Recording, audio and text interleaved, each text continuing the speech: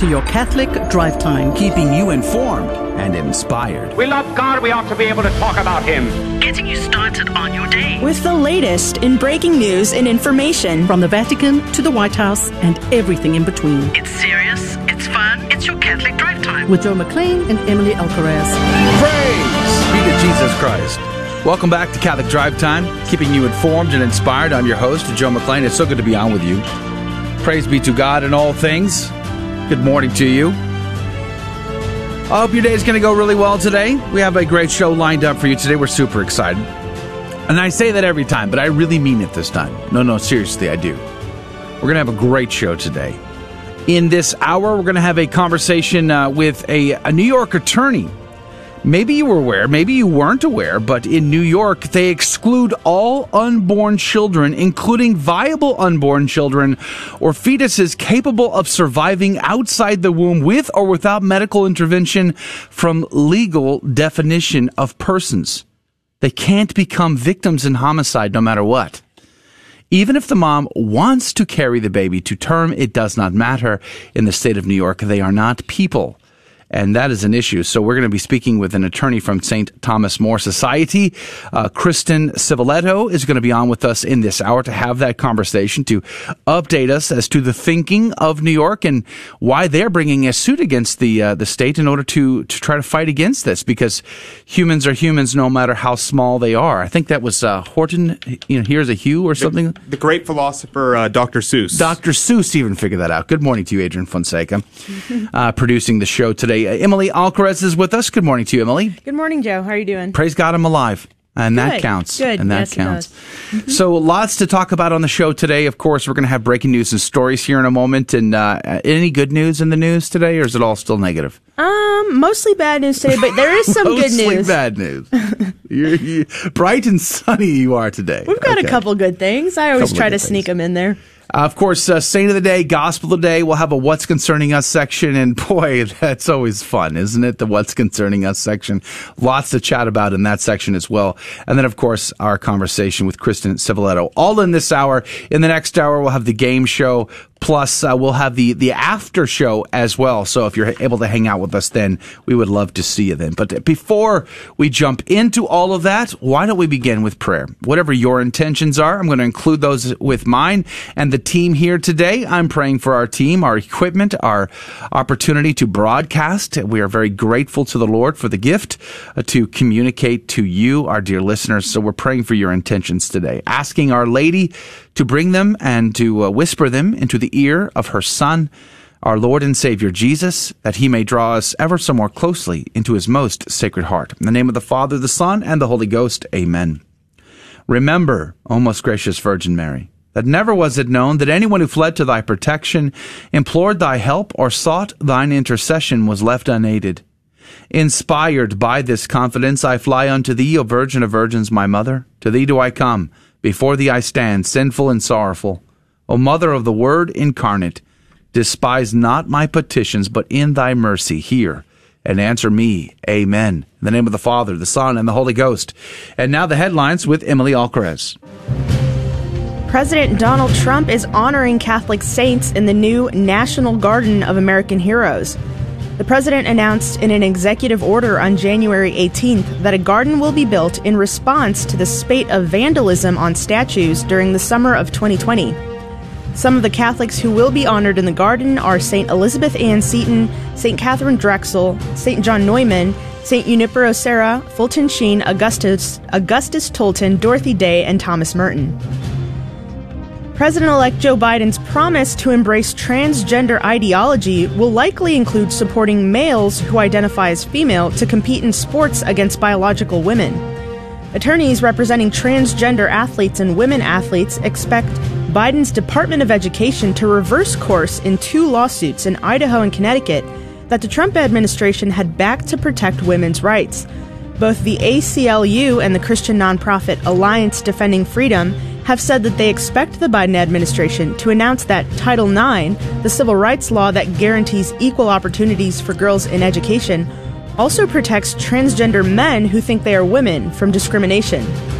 Biden is also expected to support access to bathrooms and locker rooms based on gender identity instead of biological sex. Another Catholic priest has been murdered in Nigeria. Father John Gabakan and his younger brother were kidnapped on January 15th while they were traveling to visit their mother. Father John, the pastor of St. Teresa's in the Catholic Diocese of Minna, was discovered tied to a tree near the road where he'd been kidnapped, so disfigured by machetes that recognition was difficult. Reports show that Islamic violence has made Nigeria one of the 10 most dangerous places for a Christian to live. The vice chairman of the Christian Association of Nigeria has said that the people of Nigeria are living in fear, and the threat of violence against clergy is discouraging vocations. Archbishop Luigi Ventura's lawyer confirmed that he will not appeal his suspended 8-month prison sentence for sexual assault. A Paris criminal court found the former nuncio to France guilty on December 16th of sexually assaulting 5 men while conducting his public diplomatic duties. He was ordered to pay 13,000 euros to 4 of the men and 9,000 euros in legal costs. Ventura's lawyer, Solange Dumic, confirmed French media reports that the Italian archbishop had decided not to appeal. The Vatican revoked Ventura's diplomatic immunity in July 2019, paving the way for a trial in French courts. He resigned as nuncio to France in December 2019 at the age of 75, having served in the post for 10 years. I'm Emily Alcaraz, and these are your Tuesday morning headlines through a Catholic lens. Praise be to Jesus in all things. Thank you, Emily, for reading the headline news this morning. Blessed Andres de Pereira Grego, pray for us. Born in 1400, raised in a pious family in Italy, Andres grew up on the shore of Lake Garda. He felt a desire to become a hermit very early on in his life, like many other saints in our church. He tried to live that life as a monastic hermit in his father's house, actually. I'm thinking of several saints, actually, who did something very similar to this, built their own hermitages on their parents' property. Well, that's what Blessed Andres tried to do, but his father died, and at 15 years old, Andre decided to join the Dominicans, and he did so at the priory at the Brescia, and he was ordained a priest eventually, and became a traveling preacher in the Valtellina area of Italy, where in Switzerland, of course, where the Albigensian heresy had taken root. A great heresy that was trying to steal souls away from the faith. He worked in that area for 45 years, traveling in the mountains on foot, staying with the poor, staying wherever he could, hiding from bandits and heretics, living off whatever came to hand, just not living the high life, let's just say, but living a life of virtue and of heroic courage to save souls, to bring souls back into the church. He helped to build parishes, churches, hospitals, schools, orphanages, and even monasteries. And he built one convent at Morbegno, where he spent the rest of his life praying as a hermit. He wanted to retire peacefully, and he did so. He died January 18th, 1485. He was beatified on the 26th of December in 1820 by Pope Pius XII. Blessed Andres de Pereira Grego, pray for us. And the gospel comes to us from Mark chapter 2, verses 23 through 28. As Jesus was passing through a field of grain on the Sabbath, his disciples began to make a path while picking the heads of grain. At this, the Pharisee said to him, "Look, why are they doing what is unlawful on the Sabbath?" He said to them, "Have you never read what David did when he was in need? He and his companions were hungry? How he went into the house of God when Abiathar was high priest and ate the bread of offering that only the priest could lawfully eat, and shared it with his companions?" Then he said to them, "The Sabbath was made for man, not man for the Sabbath. That is why the Son of Man is Lord even of the Sabbath." The Gospel of the Lord. Praise to you, Lord Jesus Christ, in all things. I love that. Have you never read? What an insult that was for the Pharisees. Of course they have read. They're the most read. They're the most perfect keepers of the law, don't you know? Of course Jesus knows that, but that's why he said that. Just a little jab there. It's funny. Have you never read? I just love that. Why are they picking grains? Because they're hungry. because we have to eat. We have to eat to survive, and these Pharisees have added to the law and all of these prescriptions, and you have to keep them perfectly. And Jesus kept running into trouble with them throughout the Gospels. We remember him curing the man with the withered hand in the and they're like, you can't cure on the Sabbath, and he double dog dare them to do something about it. Essentially, my paraphrases. Totally mine. But in Exodus chapter 34, it is forbidden to harvest on the Sabbath. Okay. Well, is picking grain the same as harvesting? I don't think so. But the Pharisees sure did. And that's why Jesus reminds them of what King David did when he was on the run from Solomon. He and his warrior companions went to the tabernacle, and there they required that the bread be offered, that was offered to the presence of God, the presence there in the anteroom before the Holy of Holies. The special bread, this was a prototype, a foreshadowing, a typology of something greater to come, i.e. the Holy Eucharist. And David required that bread of Abiathar, and it was given him, and he and his companions ate. And it was a wonderful thing. And Jesus is showing him, if David can do this, how much greater can the actual Messiah, the one who is with you now, the one who is standing before you, God himself. And I think it reminds us of a greater and more powerful truth in all of this. God is not bound by his own law. God is the author of the law and can do as he wishes and sees fit. He is not bound by the law. He can do as he wishes. Now, will he do beyond himself? No. But at the same time, he is not bound by his law. So the Sabbath was made for man, not man for the Sabbath. Emily, Adrian? Yeah, my favorite line from this reading is, the Sabbath was made for man, not man for the Sabbath. So a lot of times you will hear Catholics complaining that they have to go to Mass and keep holy the Sabbath day. But no, the Sabbath is a gift from God, and he designed this day of rest where we can sit back and celebrate all the gifts and blessings that God has given us. And that's why the Sabbath day is not just a day of rest, it's a day of celebration. And to worship, the sacrifice of the Mass is the highest celebration that we can attend as human beings. It's the greatest gift that God has given us, is the gift of the Eucharist and the holy sacrifice of the Mass, wherein we revisit the Passion. So the Sabbath is a great gift to us, and so if you ever hear anyone saying, I don't want to go to Mass on Sunday, why does God force me to go to Mass on Sunday? No, that's a gift to you. And what do you mean you're not getting anything out of it? You're getting the body, blood, soul, and divinity of the Word made flesh. So there's also the Sabbath. We owe it to him, right? Absolutely. There's a justice to it as well. That's right. We give to people what is owed to them, and what is God owed? Our adoration, our worship. Right. Adrian? So Thomas points out something that I have never really heard anybody take out of this. He talks about how the Pharisees do not attack our Lord and the disciples about stealing. Because they're walking around and they see some corn on the field, and they just pluck the corn and start eating it. He's like, isn't that weird that the Pharisees don't mention them stealing the corn? Why is that? And he says, well, it's because whenever you were hungry, if it's actual hunger, which apparently this was a case, like they must have been fasting, or they did not have access to food for a period of time. Yeah. He said, if you're in need of hunger, you can take what you need. Now, he can't just like ransack the field and start selling the corn, but you can take what is necessary for them to live. Yeah. And so this is the foundation for the point that's saying, like if you're just like trying to get a snack on the Sabbath, just because you want some chocolate, that's one thing. But if you're actually hungry, then yes, of course you are able to go and feed yourself rather than die. So I think that's a very important point that our Lord, that St. Thomas points out, that our Lord and the disciples and the Pharisees all recognized that it was okay for them to take that food that was necessary for their lives.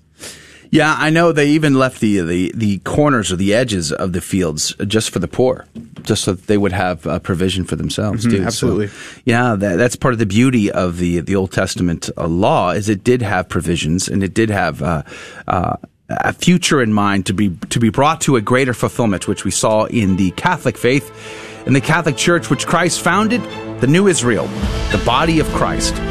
At any rate, that's going to do it for the Saint of the Day, Gospel of the Day for this hour. Coming up after the break, we're going to have the What's Concerning Us section. We invite you to that. There's several stories in the news that I would like to chime in on. But, of course, we're going to have our guest segment with Kristen Civiletto from St. Thomas More Society. All that's coming up in this hour. Don't go anywhere. We'll be right back. Did Jesus ever claim to be God? Or did his followers later come to think he was divine, like it was for the Buddha? Critics of Christianity affirm the latter. But is this true? The answer is no, and here are some reasons why. First, the idea of Jesus' divinity had to have come from Jesus himself, because it doesn't make sense that faithful monotheistic Jews would just out of the blue begin thinking a man was God. Second, the Gospels record Jesus saying things that suggests his divinity. For example, he applies the divine name, I am, to himself in John chapter 8, verse 58.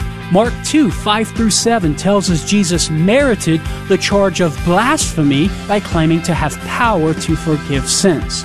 So, Jesus claimed to be God. That's a fact. But should we believe him? Well, that's a question for some other time. I'm Carlo Broussard with a ready reason for Catholic Answers, Catholic.com. Looking for a Catholic university where the greatest works of Western and Catholic tradition are the foundation for learning, all in an environment that is faithful to the magisterium? Recommended by the Cardinal Newman Society, the University of Dallas offers an exceptional liberal arts education, preserving the wisdom of the past while preparing students for world-changing futures. Academically excellent, always faithful. Apply today at udallas.edu. Be to Jesus Christ. Welcome back to Catholic Drive Time, keeping you informed and inspired. I'm your host, Joe McClain. It's so good to be on with you. God is so very good. I got to be honest with you, though. My brain is still half asleep today. I don't know. I guess I didn't get enough sleep last night, but I'm very grateful to have the opportunity to get up every morning and spend this time with you, our dear audience, and to share with you the good, the true, and sometimes even the ugly, but it's the beautiful, right, that we try to communicate in all things, even though there are difficult stories ahead. And there are some difficult stories here that are concerning me today. One that I caught wind of just by sheer chance last night. And on my way in this morning, I sort of looked into it a little more. The FCC, Federal Communications Commission, warns ham radio operators. So they issued a warning to all ham radio operators. And I caught this because there was a guy in California who was a ham radio operator. And I wonder, I'm just curious, I wish I could take a straw poll. How many in our audience today actually know what ham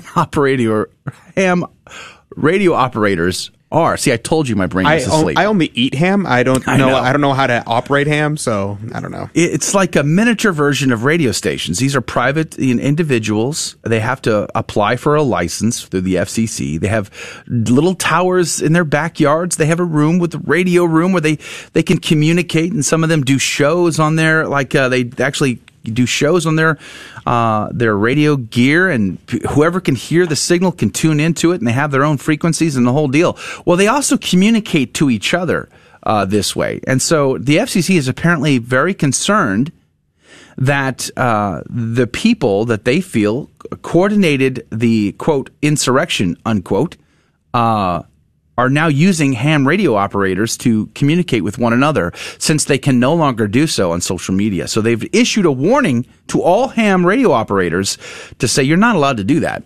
Here's what they say, quote, and this is radioinc.com is the website. Quote, the Bureau has become aware of discussions on social media platforms suggesting that certain radio services regulated by the Commission may be an alternative to social media platforms for groups to communicate and coordinate future activities. The Bureau recognizes that these services can be used for a wide range of permitted purposes, including speech that is protected under the First Amendment of the U.S. Constitution. Amateur and personal radio services, however, may not be used to commit or facilitate crimes. Specifically, the Bureau reminds amateur licenses that they are prohibited from transmitting communications intended to facilitate a criminal act or messages encoded for the purpose of obscuring their meaning, unquote. Now, I think it goes without saying, we should not use our means to facilitate crimes. Yes, I don't know Anybody who would disagree with that. Of course, we do not want to perpetuate crimes or violence for that matter. However, it's this other thing that says messages encoded for the purposes of obscuring their meaning. So they're passing messages, and I guess you're not allowed to pass messages if it feels somewhat cryptic. Is that a crime? To pass a message that seems somewhat cryptic? I guess it would be if it led to further crimes, maybe? I don't know. But here's my concern. It's like if we're seeing censorship, and we've been talking a lot about censorship on the social platforms the last couple of weeks because it's blatant, obvious, and out of control. We're now are we seeing that start to bleed into even the ham radio operator world? Wow. That seems troubling to me. I mean, maybe it's not. Maybe I'm overthinking this, and maybe this is just an innocent reminder. But I got to tell you, the guy who I got this from, who is not, didn't seem like a big, Trump fan or insurrectionist kind of a guy. He was just like, I like to talk on my radio at home. It's my hobby, and I have no idea why the FCC is telling me and warning me not to use my frequency to perpetuate a crime. He says that was weird.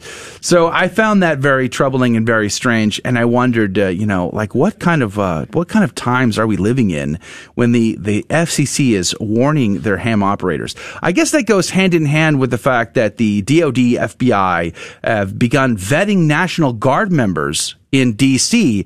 Because they say, while we have no intelligence, this is according to an article out of the Epoch Times, while we have no intelligence indicating an insider threat, we are leaving no stone unturned in securing the Capitol. The Department of Defense Secretary said in a statement on Monday. He noted that it's a normal process for the DOD to vet National Guardsmen who are in Washington, D.C. Well, okay, maybe. It says this type of vetting often takes place by law enforcement for significant security events. However, in this case, the scope of military participation is unique. The D.C. National Guard is also providing additional training to service members as they arrive in D.C. If they see or hear something that is not appropriate, they should report it to the chain of command. Well, I guess that goes hand in hand with the fact that there is a Democratic congressman, National Guardsman, who says National Guardsmen who voted for Trump should be suspects of an insider attack. So it's like, this is the guy from Tennessee, Democratic Rep. Steve Cohen, who chairs the House Judiciary Subcommittee on the Constitution, Civil Rights, and Civil Liberties. He's making a wild suggestion that up to 75% of National Guardsmen are in a class of people who may want to do something. That's troubling. That's troubling. Yeah, it's pretty concerning seeing all these things, and the idea of freedom of speech. Now, the idea of freedom of speech is a whole topic on itself. But in America, we have very strict guidelines of what we're free to say. And unless, according to, because I took a class in communications on common law, and one of the things that we had drilled into our heads was that you have the freedom of speech as the average citizen to say anything that does not cause imminent lawless action that is likely to produce. And that's the thing that we were taught. And why is that? Because unless you actually call for a specific form of violence, and it's actually likely to say things. So, for instance, if someone just said something bad about someone, that's not. You can't arrest someone from that. And even if they called for something bad to happen, unless you have a platform where people actually listen to you, it's still considered protected under American laws. Whether or not it's right to do so, it's a totally different question. That's a question of morality. But the legality of it is all these things, like we're talking about ham radios, of all these people doing all these things. We have great freedoms in America to go pretty far. Whether or not it's moral, it's a entirely different question. And I think it's just sad to see that we're absolutely demolishing our freedom of speech laws. Well, this rep in Tennessee is basically saying since the National Guard or military tends to be more conservative and probably voted for Trump and not Biden, he is very concerned over that these guardsmen will be tempted to do something illegal and crazy on Inauguration Day. And I think, as a man who served in the Marine Corps, I think people who served our country, who raised their right hand and swore an oath to defend the Constitution, even till death, I think should be offended by this and should speak out. I mean, it's offensive at the very least that you would call these troops send to defend our capital, to defend you, dear Congressman, and yet you seem to say that all of the white D.C. Guardsmen are likely to do something nefarious. That's pretty offensive, and I hope he gets called out for that by the chain of command in particular. I have another story, but Emily, what do you got? Oh, real quick on that. So what concerns me about that is this trend we see of associating all people who voted for Trump, who might not even consider themselves conservative, associating all those people with, the rioters in the Capitol. Yeah. And we saw Alexandria Ocasio-Cortez yesterday calling for the resignation of everyone who called for election integrity. That's shutting down voices who are raising, concerns. That reminds me, I'm sorry to interrupt you, but yesterday I saw a tweet from our favorite congresswoman who, with the gavel, who leads the charge these days, Nancy Pelosi. Back in 2016, she actually put out a tweet that got recovered. She tried to delete it, I guess. It got recovered, claiming the 2016 election had been stolen. And she demanded that Congress stand up to fight against this stolen election in 2016. Right, okay, another tangent here, but Nancy Pelosi also, she condemned when troops were brought in for the Black Lives Matter and Antifa protests. When troops were brought in for that, she condemned that action. But now she's praising the bringing of troops into. Anyway, so what concerns me about big tech, though, is that they're making judgments about what could potentially possibly lead to violence. So this is why Facebook is now shutting down all events that are, happening around the nation's capital. And Twitter suspended Representative Marjorie Greene's account simply because she was calling for election integrity as well, because that could potentially lead to violence. So they're making judgments now about things that are not even outright violence. I guess that's what gets me about, even the FCC warning. Yes, we shouldn't be perpetuating crimes. Absolutely not. Or violence. I totally agree.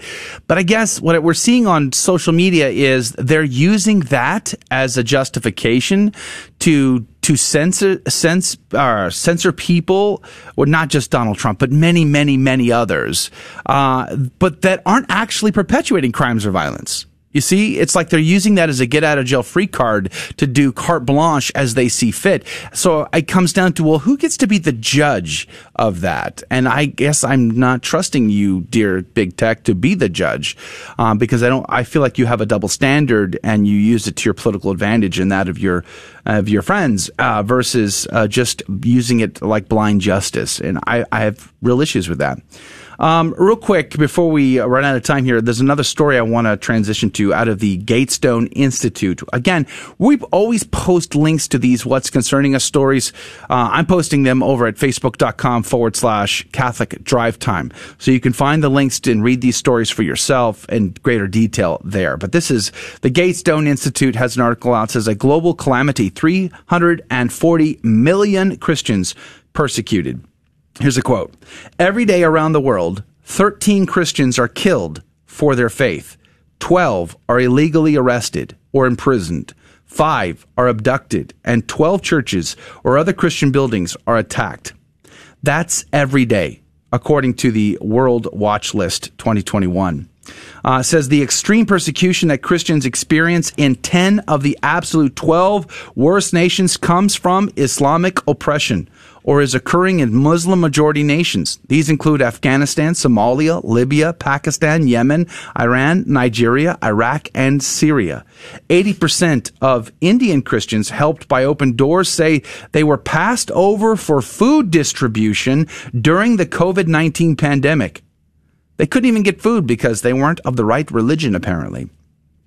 Considering that for the first time in over a decade, China has made it among the top 20 persecutors in the Open Doors World Watch List, up to 17 from 23 on the list. That's not a good thing.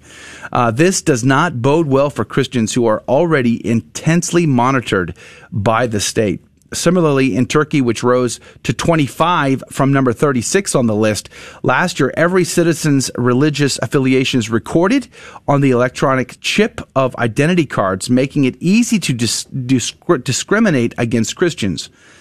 So this whole article here is a good read for the situation of Christians around the world. It's a serious, serious situation. Again, we'll link to everything over at facebook.com/Catholic Drive Time. You can find us on YouTube. You can find us on Rumble. I encourage you to go to Rumble, subscribe there, share there, help us to spread the word. And also on Instagram as well as Twitter. God bless you. We're going to go to a break. We're going to come back with more breaking news and stories. Plus, this story out of New York. Unborn babies are not humans? Really? We'll have that conversation after the break. Don't go anywhere. Catholic Drive Time. This is Dale Ahlquist with a Chesterton Minute. Have you ever heard someone say, all religions believe basically the same thing? They only differ in their external forms, in the way they express it. G.K. Chesterton says the truth is precisely the other way around. The religions of the world do not differ greatly in rites and forms. They do differ greatly in what they teach. In most every religion, people pray, they sing, they read sacred texts, they honor their traditions, they have special feasts, they light candles and so on. But they don't teach the same things. They don't believe the same things.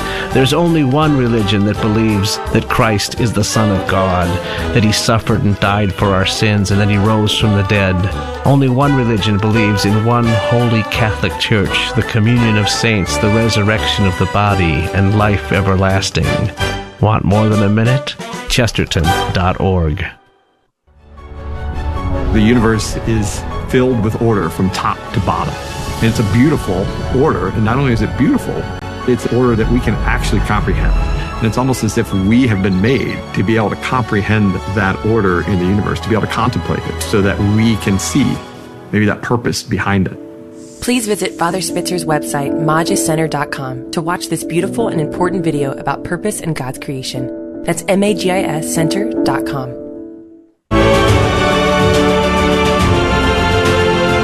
Praise be to Jesus Christ. Welcome back to Catholic Drive Time, keeping you informed and inspired. I'm your host, Joe McLean. It's so good to be on with you. Coming up here in about 4 minutes or so, we're going to be speaking with Kristen Ciboletto from the Thomas More Society about the situation in New York over unborn babies not being human beings. I don't know what universe you live in, but life begins at conception. And we'll have that conversation here in just a few moments, but we'll have more breaking news and stories with Emily Alcaraz. I always want to remind you, a great place to stay connected with us here at the Catholic Drive Time team is on our website, grnonline.com/CDT. You can get the podcast, the audio podcast version. But I also want to say, it's important, and I've said this a bunch of times. I'm going to continue to hammer this. Dear listener, please download the app of the station you're listening to, Stations of the Cross and Guadalupe Radio Network. Whatever station you're plugged into, download their app, connect to them via their app. Make sure you're on their email list. Make sure you're connected, because as censorship gets worse, it's important that we have means of communication. So whatever you can do to stay connected is super important in the days, months, and years to come. All right, with that, let's jump into headlines with Emily Alcaraz. In one of his last acts as president, Donald Trump is again making the anniversary of Roe v. Wade the Sanctity of Life Day. In the proclamation published yesterday, Trump called on the U.S. Congress to join him in protecting and defending the dignity of every human life, including those not yet born. And he promised himself to continue speaking out for those who have no voice. The president referenced some of the many anti-abortion victories he had won over his term as president and called on Congress to ban late-term abortions. The Norwegian Medicines Agency reported on Friday that as of January 14th, 23 people have died within days of receiving the first dose of the Pfizer vaccine. 13 of the deaths were nursing home residents and all had other pre-existing conditions. Norwegian officials have now changed the country's virus vaccination guide and said very frail people should not receive the shot. In a statement, the agency also said, quote, "We cannot rule out that adverse reactions to the vaccine occurring within the first days following vaccination may contribute to more serious course and fatal outcome in patients with severe underlying disease." End quote. A second lockdown in Japan is causing a huge increase in suicides. Published by researchers at Tokyo's Metropolitan Institute of Gerontology and Hong Kong University, the study found an increase in suicide rates of 37% among females and children and 49% among adolescents. Japan's administrative and regulatory reform minister, Kono Taro, said in an interview, quote, "A lot of people have committed suicide because they've lost their jobs. We need to strike the balance between managing COVID-19 and managing the economy." The lockdown restrictions in the national capital are slated to last until at least February 7th and will shut down or restrict service across Greater Tokyo's 150,000 restaurants and bars. Vatican announced on Monday that it was dropping its request for the extradition of Cecilia Maragna from Italy. Maragna, a 39-year-old Sardinian, has been accused of misappropriating Vatican funds from payments of more than 500,000 euros she received from the Vatican's Secretariat of State through her Slovenia-registered company in 2018 and 2019. Maragna has said that she worked for the Secretariat of State as security consultant and strategist. She acknowledged receiving hundreds of thousands of euros from the Vatican, but insisted that the money was for her Vatican consultancy work and salary. The Vatican announced in a statement that Maragna's trial for embezzlement would begin soon. I'm Emily Alcaraz, and these are your Tuesday morning headlines through a Catholic lens. Praise be to Jesus Christ in all things. Thank you, Emily, for reading the news for us today. On January the 12th, 2021, so just a few days ago, victims of domestic violence and others filed a class action lawsuit against Governor Andrew Cuomo, challenging the constitutionality of New York's Reproductive Health Act, according to this article from St. Thomas More Society. So here from the St. Thomas More Society to talk about this and to give us all the information is Kristen Civiletto. Good morning to you. Thank you for being on our program. Good morning, Joe, and thank you so much for having me tonight, or this morning. Yeah, praise be to Jesus. So, all right, so New York's Reproductive Health Act. Maybe we can start with that. What is that, and what is it intended to do anyway? Absolutely. Well, first of all, we filed this challenge to the Reproductive Health Act, as you noted, on behalf of victims of domestic violence and others. This law, which was enacted in 2019, basically changed New York law in multiple ways. But in all of these ways, we believe it is harming women and children. Some of the changes really brought about things that for 200 years were not the case. Wow. So for example, one of the things that the law did, and this is of great concern to us and of course to our clients, is that it eliminated the criminal penalty for the killing of an unborn child. So even a wanted child. That's crazy. And it is. Now, and if you think about this, it's not only dehumanizing to the child, this is also disrespectful to women. It's essentially telling women that the baby they're carrying is not a human being worthy of justice if something happens to that baby. And, we had a number of situations that I'm not sure they were necessarily well thought out when this law was passed. But for example, if a woman is walking down the street and she's pregnant and she's attacked by a criminal assailant, if the woman and the baby die, there is one murder charge. Wow. And it's almost incomprehensible.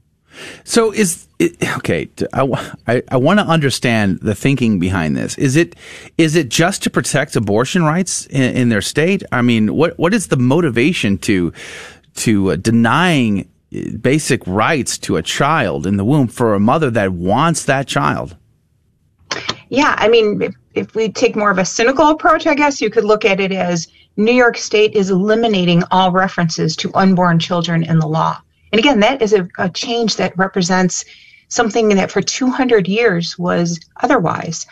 The definition of who can be a victim for purposes of homicide is essentially what changed. So now it has to be a person who is born and is alive. And so to eliminate that reference, I guess in their zeal to promote these reproductive health rights, it makes no sense. And in fact, one of the policies of the Reproductive Health Act is to, allow a woman, if she chooses, to bring a baby to birth or to not carry the child. So this law doesn't even affect that purpose. It doesn't make sense again. So I could see a case here where abuse will increase under this because there's they could hurt the mom and they'll be held accountable for that, but there's no additional penalties or there's no additional consequences. What are the chances that abuse will rise, I guess is my question. Absolutely. In fact, maybe from a couple angles. Number one, as you pointed out, there's no penalty now. There's no deterrent for going after a woman who is pregnant. We know that partners will attack a woman who is pregnant because, there's people who don't want that baby to be born. So pregnant women are already at an increased and more vulnerable state just because of the fact that they're pregnant. So now we've got no disincentive, no penalty, and to me that is an incentive to escalate violence against women. We represent women who have been in those shoes, where a partner did not want them to have a child, who made threats against them, family members made threats against them. But this law actually opens up the potential for abuse in other ways. The New York law allows an any reason or no reason abortion up until 24 weeks gestation. Wow. Right. So that's a pretty significant point. In fact, that includes viable children, ones who can survive outside the womb. So up until 24 weeks, you don't need any reason to have an abortion. After 24 weeks, up until birth, the law allows a woman to have an abortion when a health care provider, undefined, not even a doctor, determines that it is necessary for her life or health. The problem is, in New York, health is going to be defined in the broadest possible sense. So, and we know that because the sponsor of the bill has stated that.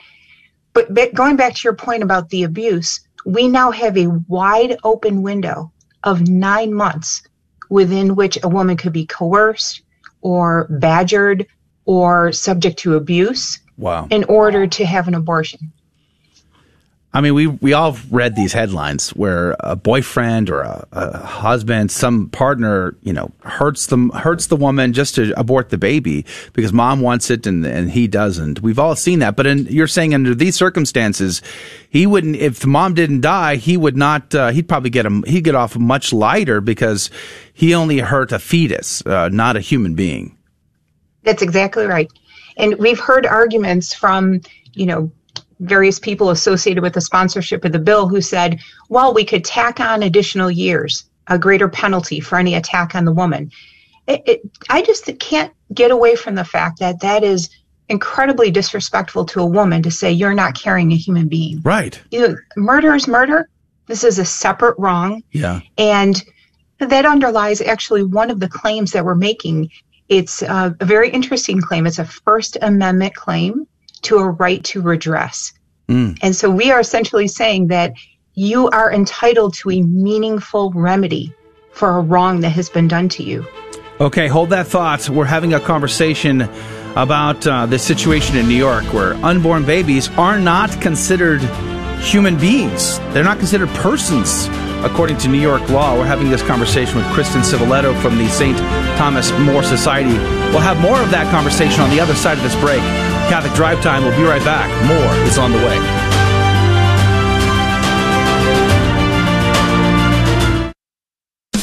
This is a Messy Family Minute from Mike and Alicia Hernan. When we see how crazy this world is, we can be tempted to isolate our family on a desert island and leave it all behind. Well, that's not really practical, but one thing you can do is take your family away on your very own family retreat. The goal of this retreat is for growth in your family identity and relationships and to give you time to intentionally pray together as a family unit. The 4 parts of the family retreat are family bonding activities, prayer, teaching, and fun. We've learned that if you're going to pray with your children, you also need to play with them. When parents develop these 4 aspects of their weekend away with their kids, the results are amazing. Devoting time to your family has a lasting impact on your kids, especially if you make it a tradition every year. To enable more families to do a family retreat, we have put together a short guide to help lead moms and dads through their own retreat planning process. To access this free download, visit us at messyfamilyminute.org. The universe is filled with order from top to bottom. And it's a beautiful order. And not only is it beautiful, it's an order that we can actually comprehend. And it's almost as if we have been made to be able to comprehend that order in the universe, to be able to contemplate it so that we can see maybe that purpose behind it. Please visit Father Spitzer's website, magiscenter.com, to watch this beautiful and important video about purpose and God's creation. That's magiscenter.com. Praise be to Jesus Christ. Welcome back to Catholic Drive Time, keeping you informed and inspired. I'm your host, Joe McLean. It's so good to be on with you today. We're having a conversation with Kristen Civiletto from Thomas More Society about this lawsuit that they filed in New York against Governor Cuomo and the Reproductive Health Act, which is, we were just off air and just saying how sickening we were about all of this, how incredibly shocking it is to not consider an unborn baby a human being and a person. I know, Emily, you had a bunch of questions. Why don't you jump in? Yeah, I do have a bunch of questions. So what I just don't really understand the pro-abortion movement, because they have been really struggling to pinpoint, the point of personhood for a human being. Like, they don't know when personhood begins. And so I'm wondering if there were a scenario where, a pregnant woman were to be abused and she would be forced to miscarry through violence or whatever, what would they charge? Like, are they considering the fetus as like an appendage of the woman? I don't understand. So they're considering it not a human being. So what is would they only be charged with harming the woman if the baby is miscarried? That's correct. And it could be a simple battery, assault. It would be a charge related to the mother's damages only. So, for example, if she died while this crime was being committed, there might be a homicide charge, but there would only be one. And this is illustrated by several cases that have come up since the Reproductive Health Act passed. There was a woman who, shortly after this horrendous law was enacted, was violently attacked by her partner. He actually specifically targeted the baby. She ended up dying. So did the baby. Initially, there were 2 murder charges, but the district attorney was forced to withdraw one as a result of the Reproductive Health Act.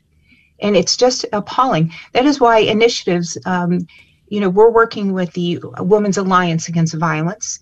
That is an initiative of the Thomas More Society, who is focused on fighting these kinds of laws. Because look what they're doing. They're dehumanizing children, but they're also endangering women. And again, some of these consequences may have been, unintended. I don't think so. But I think it speaks to the heart of what you're getting to, and that is there's a fundamental lack of respect for both the woman and the baby here.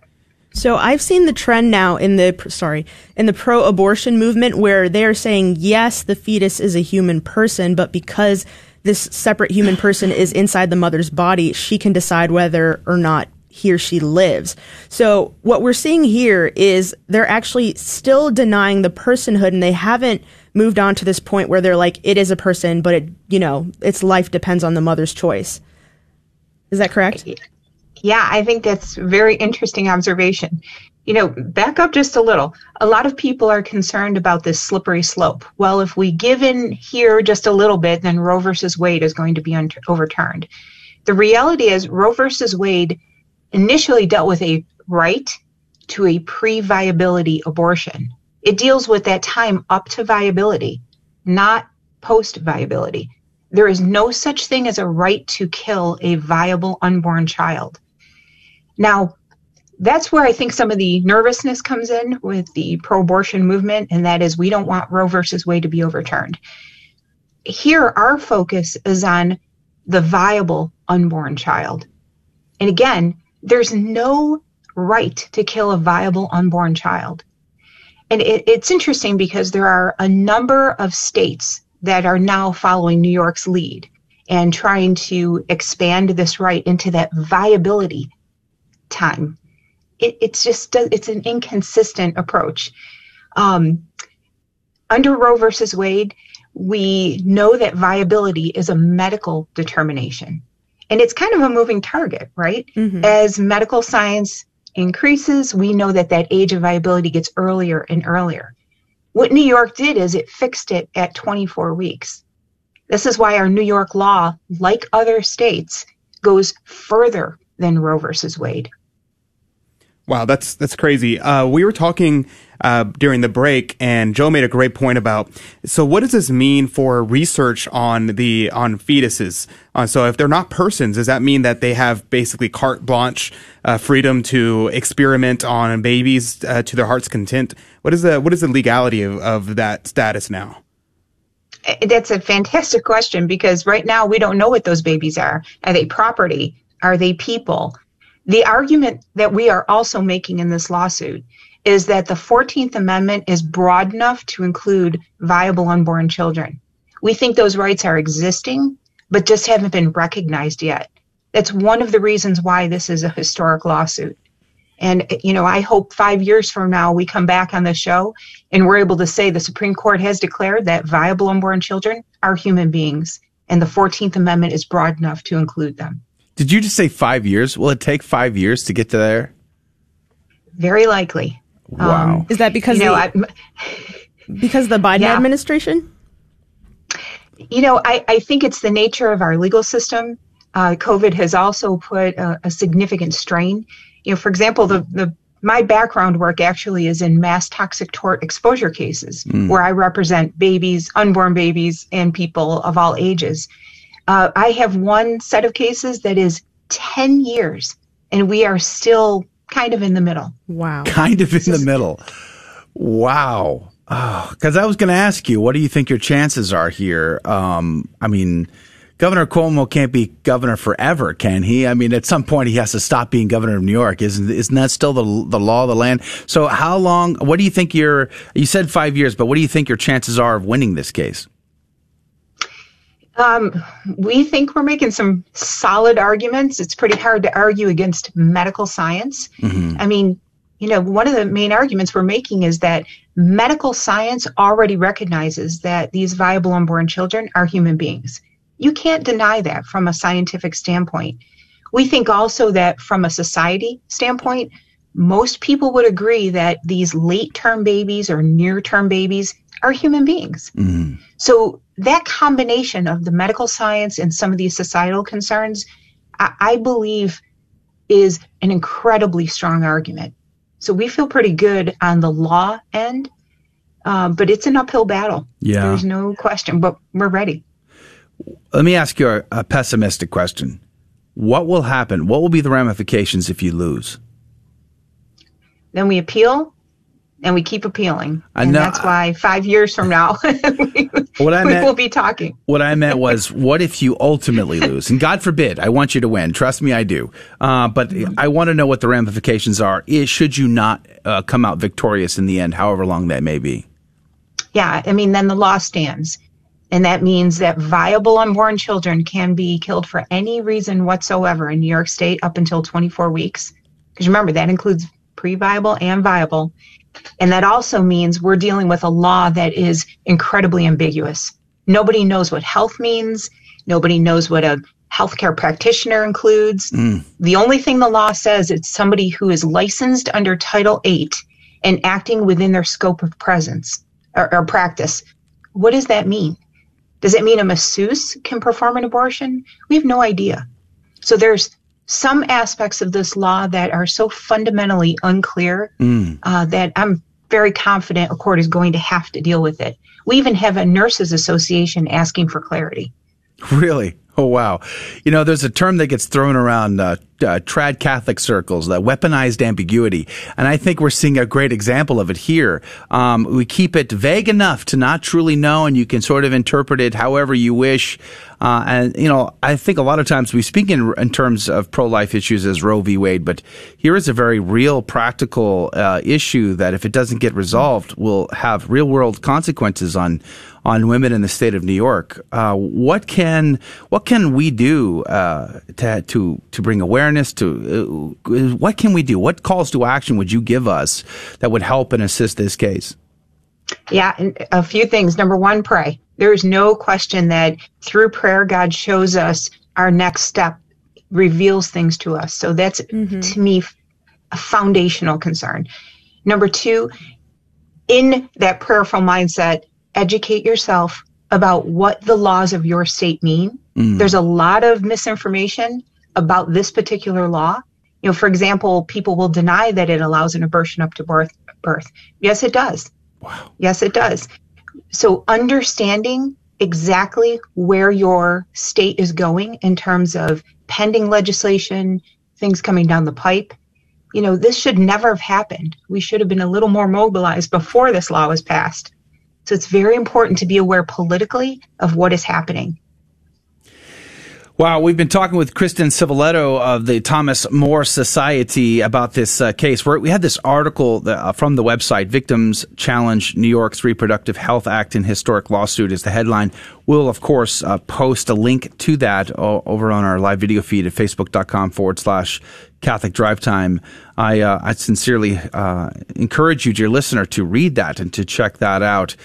St. Thomas More Society, how are you guys able to manage all these big cases? How are you able to? We got about 2 minutes left in our conversation, but how can St. Thomas More keep going and file these huge cases one after the other? Yeah, I mean, I serve as special counsel just for purposes of this case, but that is what the organization does. It is committed to, as a public interest law firm, not only providing the best talent, but also bringing together like-minded people and the funding to be able to challenge these types of laws. So between the Women's Alliance Against Violence, which is an initiative of the Thomas More Society, and the society itself, it's an incredible combination. Wow. Well, God bless you. God love you and the work at Thomas More Society. We're very grateful to you for being on our program today. Kristen Civiletto, God love you and have a great day. Thank you so much.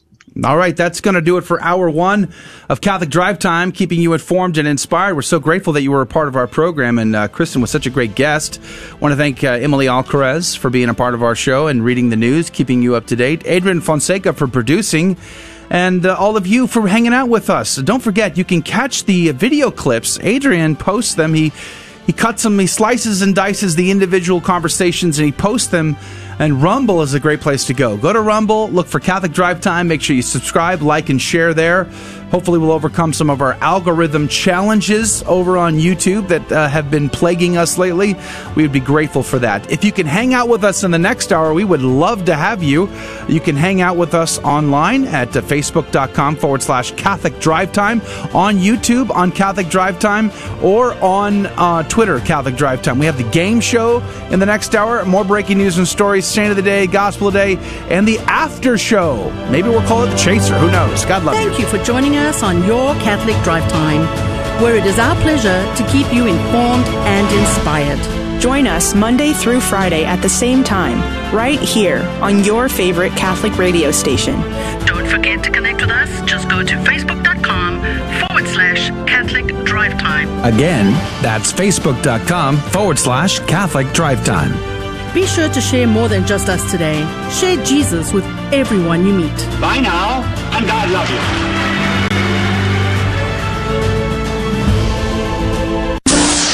Are there any basic rules for doing apologetics?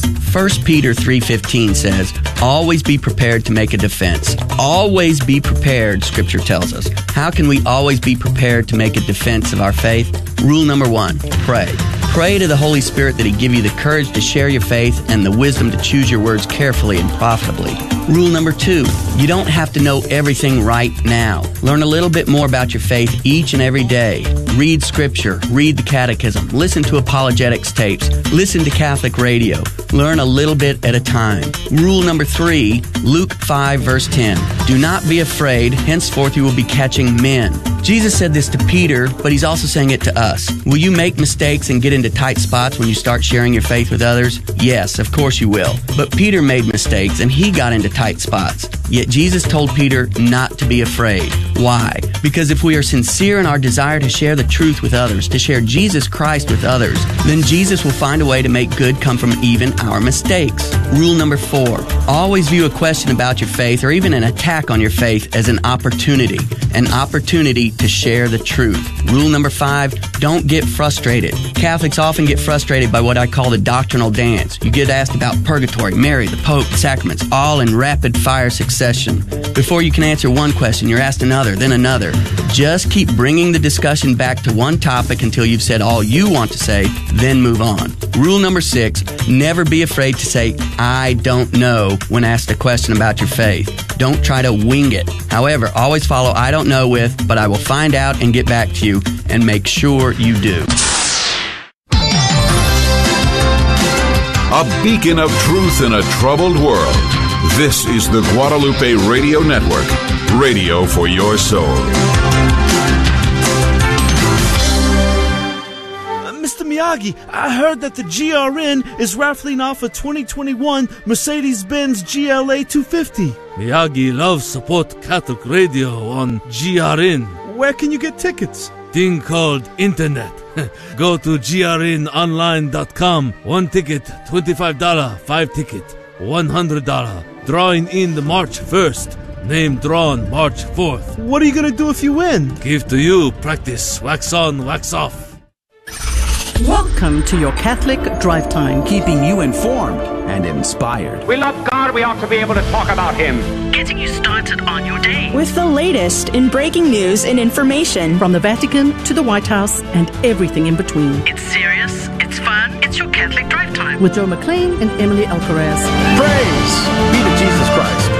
Welcome back to Catholic Drive Time, keeping you informed and inspired. I'm your host, Joe McLean. It's so good to be on with you. Praise be to God. How was your day? Is the sun up yet where you are? I love a good sunrise, don't you? Just to see God's glory in creation. Boy, I love it.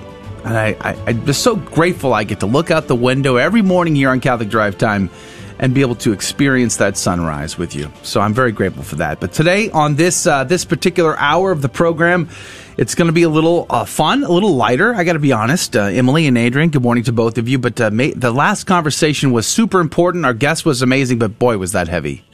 Yeah, very disappointing news also in the direction our country is going in terms to personhood of the unborn person.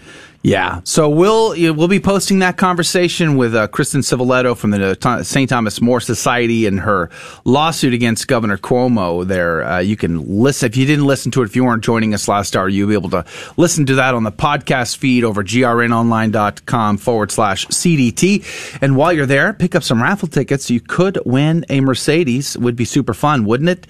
But we'll be posting the video clip of that over on our Rumble account. Go to Rumble, search for Catholic Drive Time.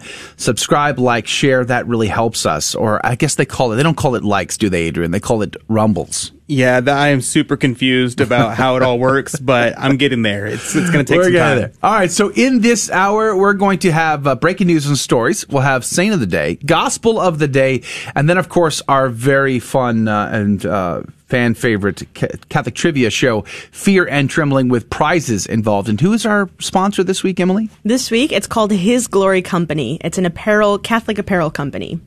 So that's fun. Your chance to win a very cool prize this week is fast approaching. Plus, the Holy Mass will broadcast at 7:30, and then the Catholic Drive Time team will transition off of radio, and we'll stay on our social media stream. You can still hang out with us and chat with us and be a part of our program either on Facebook or on YouTube or on Twitter. Search for GRN Online, and you'll be able to find us in all three locations. And we would love to have you for what we're calling, I don't know, we haven't decided yet. I'm thinking the after show. Patty, one of our super fans, says she thinks it should be called The Chaser. I don't know. We came up with several ideas. We have yet to decide. But all of that in this hour. Let's begin with prayer. In the name of the Father, the Son, and the Holy Ghost. Amen. I ask all of I include all of the intentions of our listeners. Whatever you're dealing with today, whatever's on your heart, on your mind, whatever's challenging you, whatever you need, I pray that the Lord will provide that for you. I ask a special intention over my family, over this radio broadcast, over our equipment, our team here, our radio apostolate, across the Guadalupe Radio Network, for the repose of Armando and our leadership here. I also include peace in our country. Peace and unity in our country as well. So let's ask Our Lady to take these intentions and whisper them into the ear of her Son, that he may draw us ever so more closely into his most sacred heart. Remember, O most gracious Virgin Mary, that never was it known that anyone who fled to thy protection, implored thy help, or sought thine intercession was left unaided. Inspired by this confidence, I fly unto thee, O Virgin of Virgins, my mother. To thee do I come, before thee I stand, sinful and sorrowful. O Mother of the Word incarnate, despise not my petitions, but in thy mercy hear and answer me. Amen. And now the headlines with Emily Alcaraz. President Donald Trump is honoring Catholic saints in the new National Garden of American Heroes. The president announced in an executive order on January 18th that a garden will be built in response to the spate of vandalism on statues during the summer of 2020. Some of the Catholics who will be honored in the garden are St. Elizabeth Ann Seton, St. Catherine Drexel, St. John Neumann, St. Junipero Serra, Fulton Sheen, Augustus Tolton, Dorothy Day, and Father Thomas Merton. President-elect Joe Biden's promise to embrace transgender ideology will likely include supporting males who identify as female to compete in sports against biological women. Attorneys representing transgender athletes and women athletes expect Biden's Department of Education to reverse course in 2 lawsuits in Idaho and Connecticut that the Trump administration had backed to protect women's rights. Both the ACLU and the Christian nonprofit Alliance Defending Freedom have said that they expect the Biden administration to announce that Title IX, the civil rights law that guarantees equal opportunities for girls in education, also protects transgender men who think they're women from discrimination. Biden is also expected to support access to bathrooms and locker rooms based on gender identity instead of biological sex. Another Catholic priest has been murdered in Nigeria. Father John Gabakan and his younger brother were kidnapped on January 15th while they were traveling to visit their mother. Father John, the pastor of St. Teresa's in the Catholic Diocese of Minna, was discovered tied to a tree near the road where he'd been kidnapped, so disfigured by machetes that recognition was difficult. Reports show that Islamic violence has made Nigeria one of the 10 most dangerous places for a Christian to live. The vice chairman of the Christian Association of Nigeria has said that the people of Nigeria are living in fear, and the threat of violence against clergy is discouraging vocations. Archbishop Luigi Ventura's lawyer confirmed that he will not appeal his suspended 8-month prison sentence for sexual assault. A Paris criminal court found the former nuncio to France guilty on December 16th of sexually assaulting 5 men while conducting his public diplomatic duties. He was ordered to pay 13,000 euros to 4 of the men and 9,000 euros in legal costs. Ventura's lawyer, Solange Dumic, confirmed the French media reports that the Italian archbishop had decided not to appeal. The Vatican revoked Ventura's diplomatic immunity in July of 2019, paving the way for a trial in French courts. He resigned as nuncio to France in December 2019 at the age of 75, having served in that post for 10 years. I'm Emily Alcaraz, and these are your Tuesday morning headlines through a Catholic lens. Blessed Andres de Pachira Grego, pray for us. Born in 1400, raised in a pious family, Andres grew up on the shore of Lake Garda in Italy. At a very early age, he felt called to become a hermit, and like many saints, he tried to live the monastic lifestyle on his father's property, in his father's home. I can remember other saints doing the same thing, actually. When his father died at 15 years old, Andreas joined the Dominicans at the Priory of Brescia. He studied at the San Marco Monastery in Florence, and he was eventually ordained a priest. He was a traveling preacher in the Valtellina area of Italy, where the heresy, Albigensian heresy, had taken root there, and many were leaving the church. He worked for 45 years, traveling the mountains on foot, staying with the poor, staying where he could, hiding from bandits and heresies and heretics, living off of whatever came to hand. Among the parishes, he helped to build churches and hospitals and schools and orphanages and monasteries. In fact, he even built the convent, the Morbegno convent, where he would retire and live out the rest of his days as a prayerful monk. He died on January 18th, 1485, having lived a life trying to bring heretics back home into the faith. He was beatified September the 26th, 1820, by Pope Pius VII. Blessed Andres de Pachira Grego, pray for us. The Gospel comes to you from Mark chapter 2, verses 23 through 28. As Jesus was passing through a field of grain on the Sabbath, His disciples began to make a path while picking the heads of grain. At this, the Pharisees said to him, "Look, why are they doing what is unlawful on the Sabbath?" He said to them, "Have you never read what David did when he was in need and he and his companions were hungry? How he went to the house of God with Abiathar was high priest and ate the bread of offering that only the priest could lawfully eat and shared it with his companions? Then he said to them, the Sabbath was made for man, not man for the Sabbath. That is why the Son of Man is Lord, even of the Sabbath." The Gospel of the Lord. Praise to you, Lord Jesus Christ. Did you catch the dig of Jesus on the Pharisees? Have you never read? I mean, like I can just hear St. Paul in my head right now. You know, a Pharisee of Pharisees, right? A Hebrew of Hebrews. Like he would give his resume, his curriculum vitae all the time.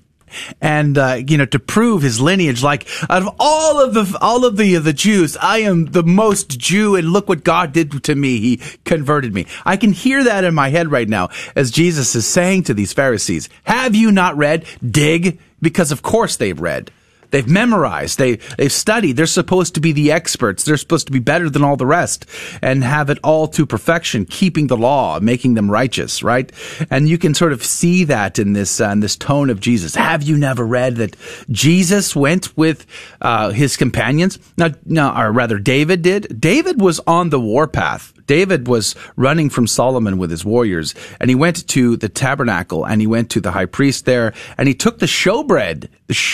Now, if you've never read this, okay, this is a pro-level tip. I'm not going to charge you for this. This is free. This is my charity to you today. If you've never read Jesus and the Jewish Roots of the Eucharist by Dr. Brant Petrie, well, let me just say you're welcome. Merry Christmas. God bless you. This is an amazing gift to society. You should pick it up. If I were Pope, I'd make it required reading is Jesus and the Jewish Roots of the Eucharist, especially the section on the showbread. It is fantastic. At any rate, can't go down that rabbit hole today. So David goes and he actually shows and demonstrates that there is the law, but law must give way to the necessity of man. And this is the point that Jesus is making. And then here's the thing. The Pharisees are relying upon Exodus 34 that forbids harvesting on the Sabbath. The question is plucking grain because you're hungry the same as harvesting? There's a difference between going to the field on the back 40 to harvest it on a Sunday afternoon and having some food, right, that you have to eat to sustain yourself. And it's like it's obvious, right? So I like Jesus here. It's like saying, Captain Obvious, hello, have you never read? Of course. If David could do this, how much more than the Messiah who's standing with you? The King of Kings, the Lord of Lords, God taken upon flesh and dwelt among you right now. I am the Lord of the Sabbath, and I'm not bound by my own law. Emily, Adrian, what do you guys got? Yeah, I mean, imagine how hungry you actually have to be to eat like corn right off the stalk or whatever they were eating. Like, that's pretty gross. They were eating it out of necessity and not for pleasure, which is how I justify my coffee before Mass. Is that how you do it? I was wondering. I had someone recently asking me, why does a good God send you to hell if you don't go to Mass on Sunday? And so that's kind of, I'm thinking about the Sabbath here. Yeah. What is the purpose of keeping the Sabbath holy? In all other cases, where it's not necessary for your health and life. Well, it's sort of a carrot and stick situation. So the stick is, God is good. God has given you everything down to your very life. And not only that, Jesus, the Word made flesh, has saved you from your sins. And so because God has given us everything, it's an act of justice to offer just that, that one a day out of the whole week. He deserves it. God deserves everything. God deserves every day of our week. So to give him one specific day, it's not even enough. But on the other end, here's the carrot. The body, blood, soul, and divinity of Jesus Christ are offered to you on the altar so that you can receive him into your very own body. Just one day a week. There's no greater gift that God has given to mankind than his son. And so, yes, it's an act of justice, but also it's the greatest gift we as human beings have received is the Sabbath. Also, a good God doesn't send anybody to hell. We send ourselves. Absolutely. Hell is a choice. Yes. Mm-hmm. Adrian, speaking of choice. Speaking of choice, I'm not sure what that's a reference to, but so one thing that is overlooked oftenly is what Thomas Aquinas points out about this passage. He points out the fact that the Pharisees do not attack our Lord and his disciples about the fact that they were stealing. Because they were walking around and they saw some corn on a stalk and were like, oh, I'm going to take that and eat it. We would consider that stealing, right? Well, the Pharisees don't attack them about that. Why is that? It's because it was well known and recognized in Jewish law and even in our own common law here in America, which we don't have common law per se, but that's a different topic. But the idea there is that whenever you're in a state of necessity, you can take what you need. Now, that's very important to say. You can take what you need, because you can't, like, for instance, I can't just go up and just start harvesting all of their corn and start selling it. If I'm actually hungry, like the disciples apparently here were, meaning that you had not eaten in a while, you needed food to survive. You can't steal chocolate, but you could steal food, because it wouldn't be stealing anymore. And so at this point, it is recognized by the Pharisees and by our Lord and by the disciples. Everyone here recognized that it was not stealing for them to do this. Instead, they attacked them for disobeying the Sabbath, for eating, for husking corn on the Sabbath. So I thought that was a very interesting point that needed to be made. Thomas brings out. That's good news for Jean Valjean. I stole a loaf of bread, right? Let's not bring up Les Mis, okay? Let's just try to have a show with no Les Mis references. That'd be best. It's too late. Speaking of great opportunities, there are no phone calls on the line right now. And the reason why that's important is because coming up after the break we're about to take, we're going to be having our Fear and Trembling game show. And you could be a contestant and win this week's prize. And again, one more time on the sponsor. His Glory Company. You can find them on Instagram, or their store is hisglory.storenvy.com. So if you want your chance to win the prize pack this week on our Fear and Trembling game show, now is your opportunity. All you need to do is dial 877-757-9424, 877-757-9424. First caller gets to be the contestant in the game show. We're going to go to break. We're going to come back. We'll have the game show. And don't forget, 7:30, Holy Mass is going to be broadcast across the GRN. The Catholic Drive Time team will stay live on social media for the next 20 minutes after that to wrap up our show, conversate about everything going on, and much more. So more Catholic Drive Time is coming your way next. Don't go anywhere. The game show is now. Can we be happy without God? Atheists say yes, we Christians say yes, but only to a certain extent. What's our reason? There are some natural human desires that can be satisfied without living for God. The desire for sensory pleasure, success, and loving relationships. There are certain desires, however, that can't be satisfied without God. For example, we don't just desire some love, we desire infinite love, love without limit. This is manifest when we get frustrated with imperfect manifestations of it. The same is true for knowledge, justice, and beauty. Since God alone is infinite in these perfections, only He can satisfy our desires for them. Therefore, to borrow from St. Augustine, without God, our hearts would be forever restless. And my friends, a restless heart is an unhappy heart. I'm Carlo Broussard with a ready reason for Catholic Answers, Catholic.com. There will come a day when each of us will be asked to review the movie of our life and give an account to God. We will sorrowfully relive the bad times and joyfully revisit the good. Thankfully, no matter what you've done, there is hope, since Jesus came not to condemn the world, but to save it. So if you've been away from church for a while, we invite you to come home and find the peace that only comes from God. Visit CatholicsComeHome.org.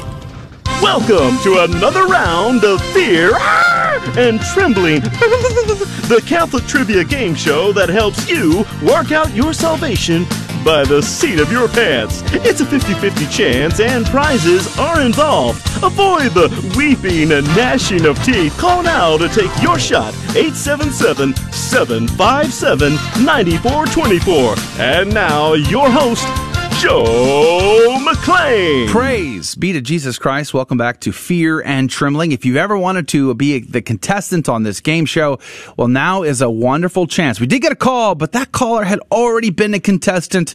So we want to open up a new opportunity for people who haven't had the chance, tried calling before, couldn't get on. You have a golden opportunity. The lines are wide open right now, so if you've never been on, never been a contestant, call right now, 877-757-9424, 877-757-9424. If you call right now, you'll be the contestant. I'll give out the number again. It's 877-757-9424, 877-757-9424. So here's how the game works. If you're just joining us and you're like, what are we doing here? This is a trivia game show, Catholic trivia game show. Prizes are involved. And the secret hidden agenda is that we all learn a little bit about our faith, have a little chuckle in the process, and give out some prizes. So that's the agenda here. But I don't ask these questions to the caller. I ask Emily, I ask Adrian. One of them will have a right answer. The other will have a wrong answer. And the caller will have 15 seconds on the clock to make a choice. They can choose Adrian. They can choose Emily. And if they get it right, well, every right answer goes into the coffee cup of divine providence to win or possibly win this week's prize pack. And Emily, maybe you can update us on that. Yeah, so our sponsor this week is called His Glory Company, and you can find them. They have a big following on Instagram, and also their website is hisglory.storenvy.com. They've got super cool stuff, everything you can think of, apparel for ladies, for men, for youth, babies, even onesies. They've got stickers, accessories, hoodies, everything you can think of, pro-life. And I don't know about you, Joe, but when I go through airports, I love to get decked out in my Catholic apparel. So that's the way to evangelize without even saying a word. And so they're giving away this week a Sacred Heart of Jesus t-shirt. It's got this beautiful image of Jesus and his Sacred Heart on it. So you could have a chance to win that t-shirt this week. Praise be to Jesus Christ. Let me just say, the phone lines blew up. I mean, literally, I see smoke rising from the phone system over there. So, to everybody who's called in, God love you. God bless you. Thank you so much. We love it to see all the phone calls, but just be ready tomorrow morning, very early, and then maybe you'll get the chance tomorrow morning. 7:15. So let's go to the phones, and I think it's Audrey from Arlington, Virginia. Did I get that correct? Yes, that's right. Well, good morning to you, Audrey. Praise be to Jesus Christ. Thanks for being a part of our program today. Amen. Thank you so much. Where do you go to church, Audrey? I'm a parishioner of St. Agnes in Arlington.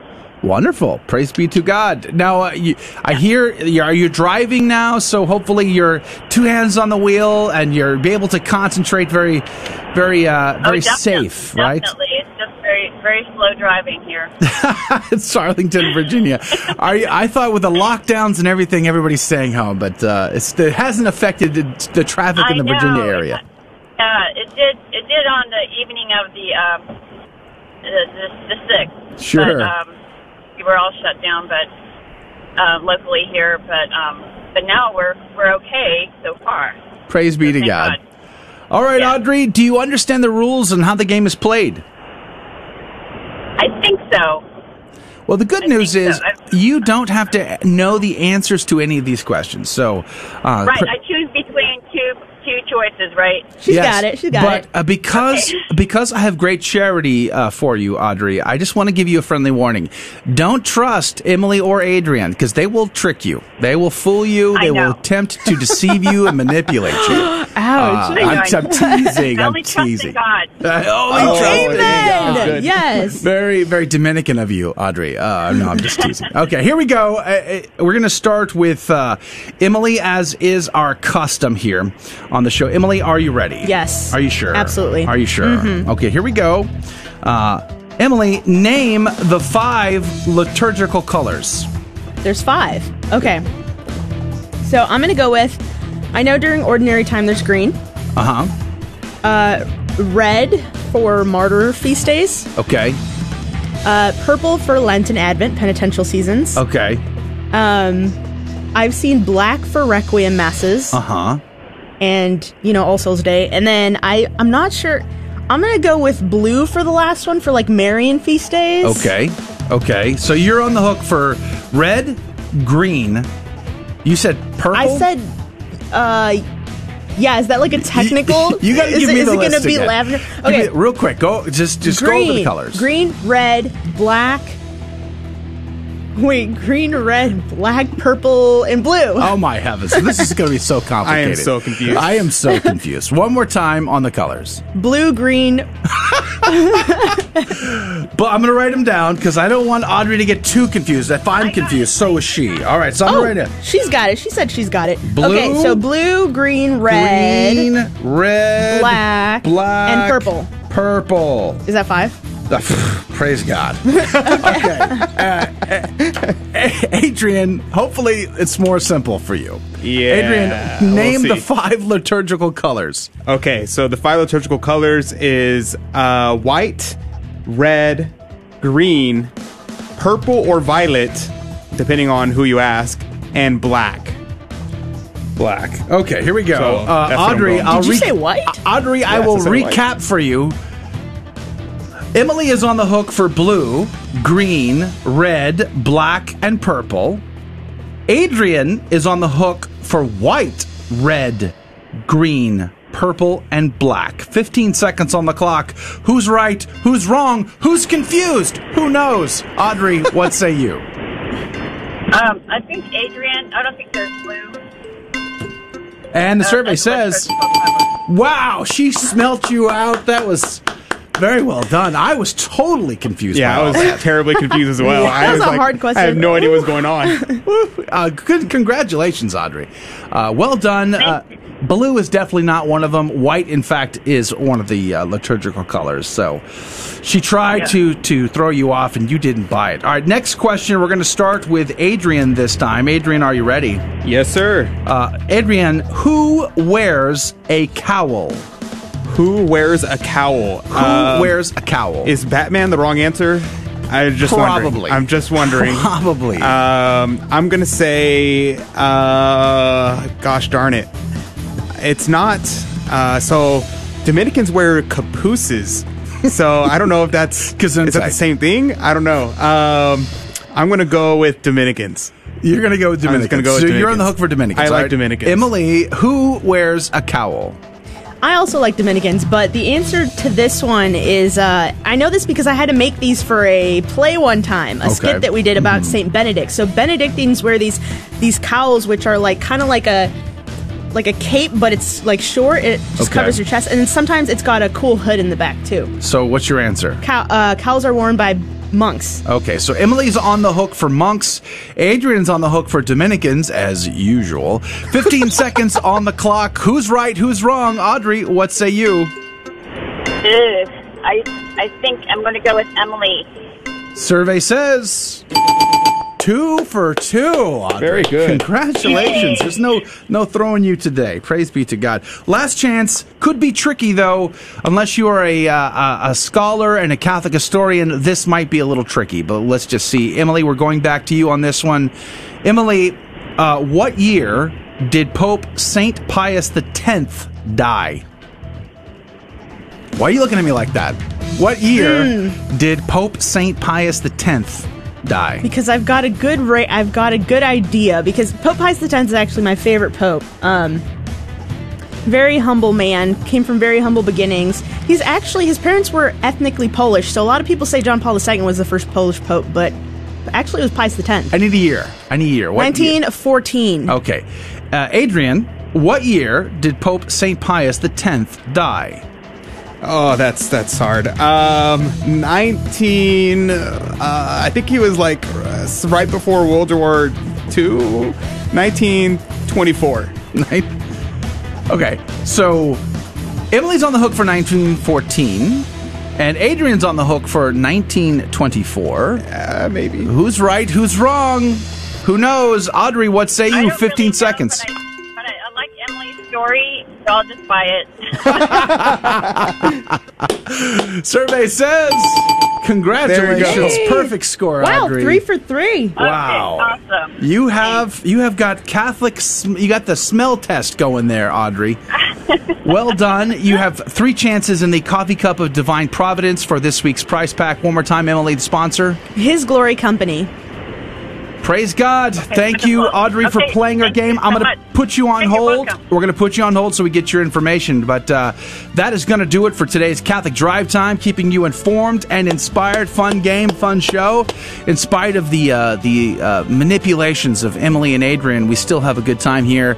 But don't forget, the Holy Mass is up next. But if you want to hang out with us for the after show, if that's what we call it, wrapping up and conversating on the show itself, hang out with us over at facebook.com/GRN Online, on YouTube, or on Twitter. Just search for GRN Online. God bless you. God love you. We'll see you tomorrow morning. Thank you for joining us on Your Catholic Drive Time, where it is our pleasure to keep you informed and inspired.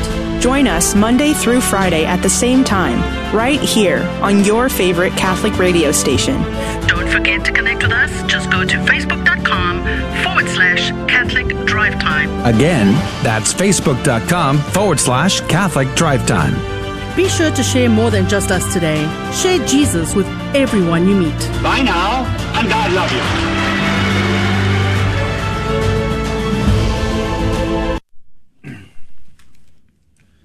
Praise be to Jesus Christ in all things. Welcome to the after show of Catholic Drive Time for today. Now, we haven't decided yet exactly, but I just want to mention that yesterday I got a phone call from one of our top fans, Patty, and she suggested we call it the Chaser. I kind of like that. To keep with the theme of the driving part, the driving theme, Catholic Drive Time. I'm trying to mark the questions here. I have to admit, again, confessing here live, I didn't have the questions ready on time before the show. I forgot. I was so focused on other things that I forgot to pull the questions. And just as we went into the top of the hour, I looked over at the box and thought, oh, I have no questions for today. Doesn't the intro for the game show say we do it by the seat of our pants? And I'm keeping true to that for sure. Very interesting stories out of the news today, I think, on the show that we were covering. But that interview with Kristen from the St. Thomas More Society was kind of intense. Wow. And yeah, just kind of like very somber. It kind of put me in a mood like where I realized how far we've come, like especially with all these victories, pro-life victories that President Trump has had over the years. Now they're all about to be reversed. So it seems that way. It's very disappointing. It seems that way for sure. Now there are things that I get accused of being a top Trump fan number one. I am not. In fact, nor am I. We are not. I have not. There are several things that I would be very critical over President Trump. But at the same time, it's hard to look at the next 4 years and go, wow, we have such a bright pro-life future. We have such a bright pro-marriage future. We have such a bright, even on minor things that are less minor evils, you might say. So we have the 5 non-negotiable. And why are they non-negotiable? Because they're always intrinsically evil. There's never a chance where they're going to be good sometime. Abortion being among them, defense of marriage between a man and a woman, those kinds of things. We've talked about that. I've talked about that many times. But like, for instance, foreign wars, right?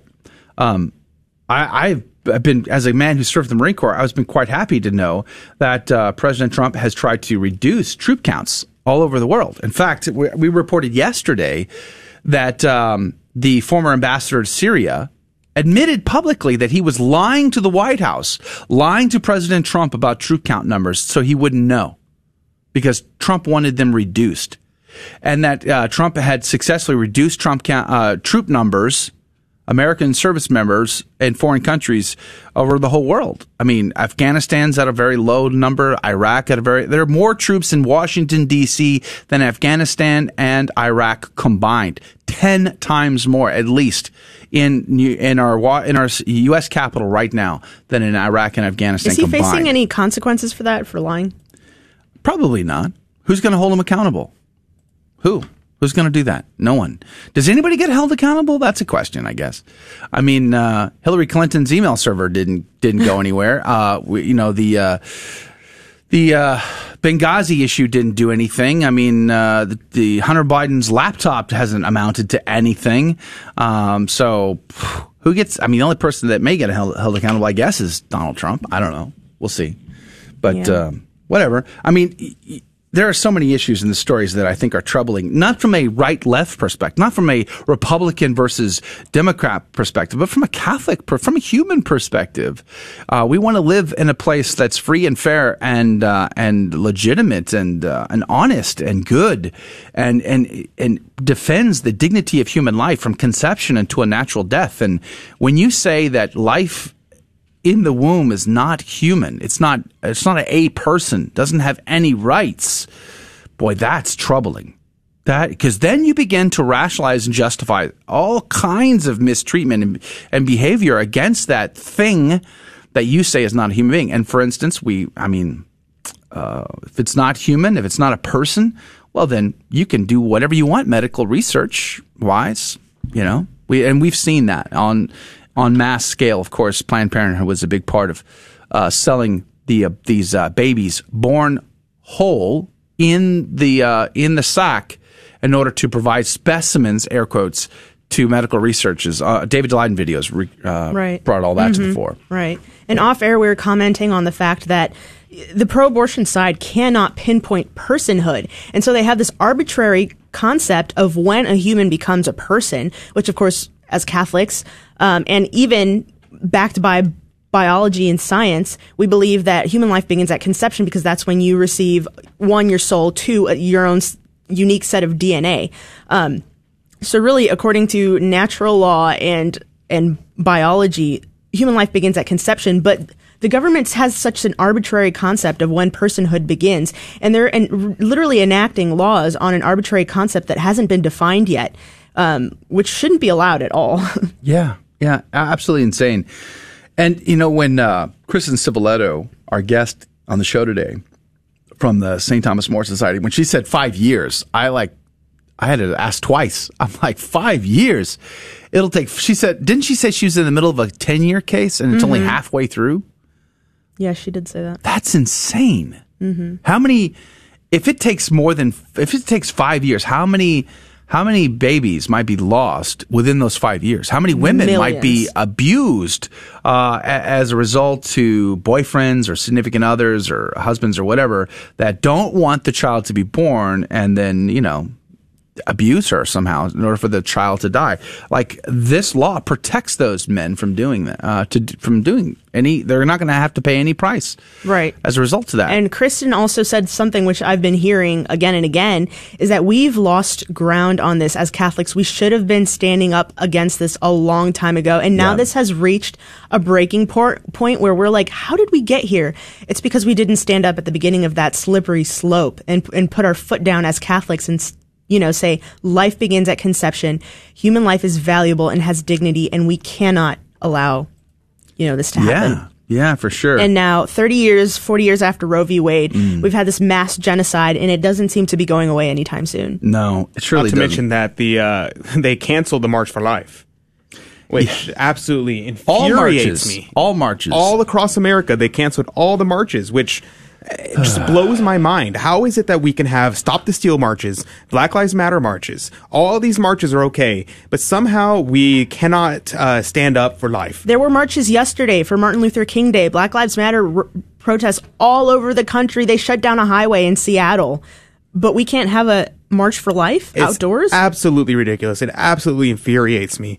It just blows my mind how, like, even the very bare minimum that we can do, which is go out and march in support of the innocent human beings, is being taken away. So we can't even do that. I know. You desensitize, you create this atmosphere of apathy. After not going for 1 year, the pro-life march is going to be dead because bishops across America are scared of lawsuits, of liability issues. So they're no longer going to sponsor them. They're not going to give money for the busings of people across America. The pro-life march is not going to be it's never going to come back the way it was at this point. Here's an article from Breitbart. It says Planned Parenthood CEO. Biden sweeping abortion agenda must undo harm of Trump pro-life policies. And I want to say there was an article yesterday about the first day of Biden's presidency is going to have 10 very sweeping executive orders signed. And of course, that includes a lot of the pro-life issues like the Mexico City policy and all of that. So it's going to be a difficult 4 years. It's going to be a bit of a setback, I think, for the pro-life cause.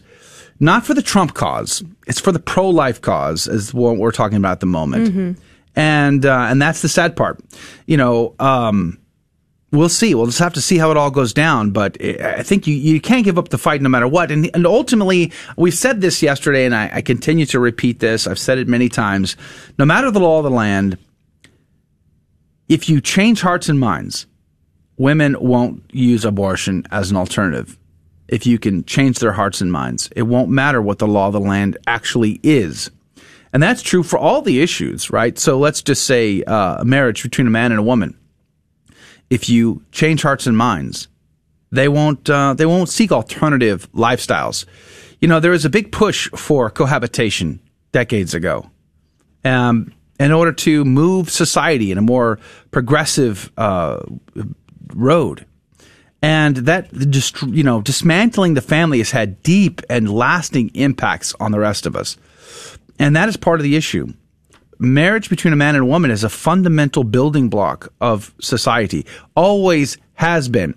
I love when I took the survey courses of Dr. John Bergsma from Franciscan University, scripture scholar, or scripture professor rather, both on Old Testament and New Testament.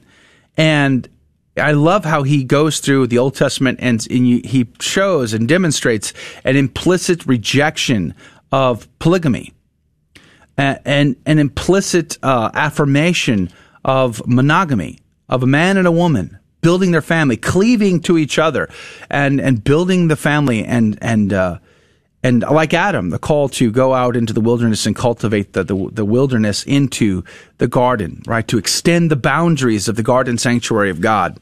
That is our mission. That is our job. And we have attacked it. And where is the defense for marriage anymore? Even in Catholic circles. I mean, you just don't see that talked about all that often anymore by bishops or priests or otherwise. Mm-hmm.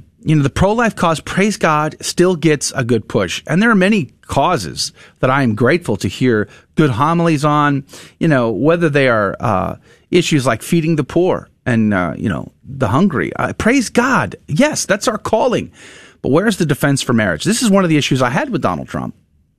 There's many people in the LGBTQ community who praise Donald Trump for his support of their lifestyle. He did not defend marriage, traditional marriage between a man and a woman. He might have made statements on time to time, but he never took action as president of the United States to bring back the Marriage Defense Act, for instance, or to do things to solidify and build up what we might call the nuclear family. And I thought that's tragic. That's really tragic. Well, it does appear that he was not actually against the union of same-sex couples in his own personal beliefs. But yeah, it's just so disappointing, even within the church, to see that bishops have conceded that issue. To be fair, we're now facing a completely different reality where people are denying the very fact that biological sex is a part of being human. Exactly. Which is why, in the headlines yesterday, I reported that the Diocese of Lansing has had to enact a policy that is consistent with biological sex. They literally had to write it into their diocese policy that men are men and women are women, because the left has become so detached from reality. We've seen this with the abortion movement, where they are denying the fact that a fetus is a human being scientifically and according to natural law, of course. But also now we're seeing people who are denying that biological sex is a reality, that they have a different gendered brain inside of a different gendered body. It's so absurd. I can't even believe we're at this point. Yes, it is very, very troubling. Man. I think back to earlier we were talking about St. Vincent Ferrer. You know, Adrian only knows the Dominican saints. By the way, he doesn't even. It's true. I acknowledge the existence of non-Dominican saints. I'm pretty sure there aren't any other saints. Yeah, okay. Fairly certain. Vincent Ferrer is super underrated, though. So underrated. He's so underrated.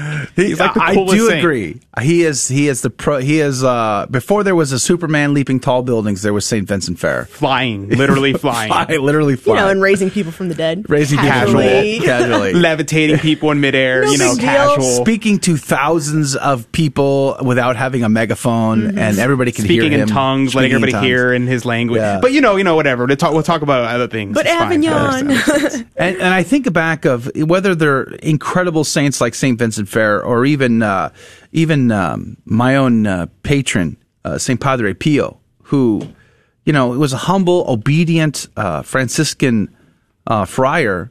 Very miraculous lifestyle, very charismatic in the gifts and the extraordinary things that happened in his life for sure, but yet spoke boldly towards the end of his life to his own superiors about the heresies that they would eventually embrace, and warned them not to do so.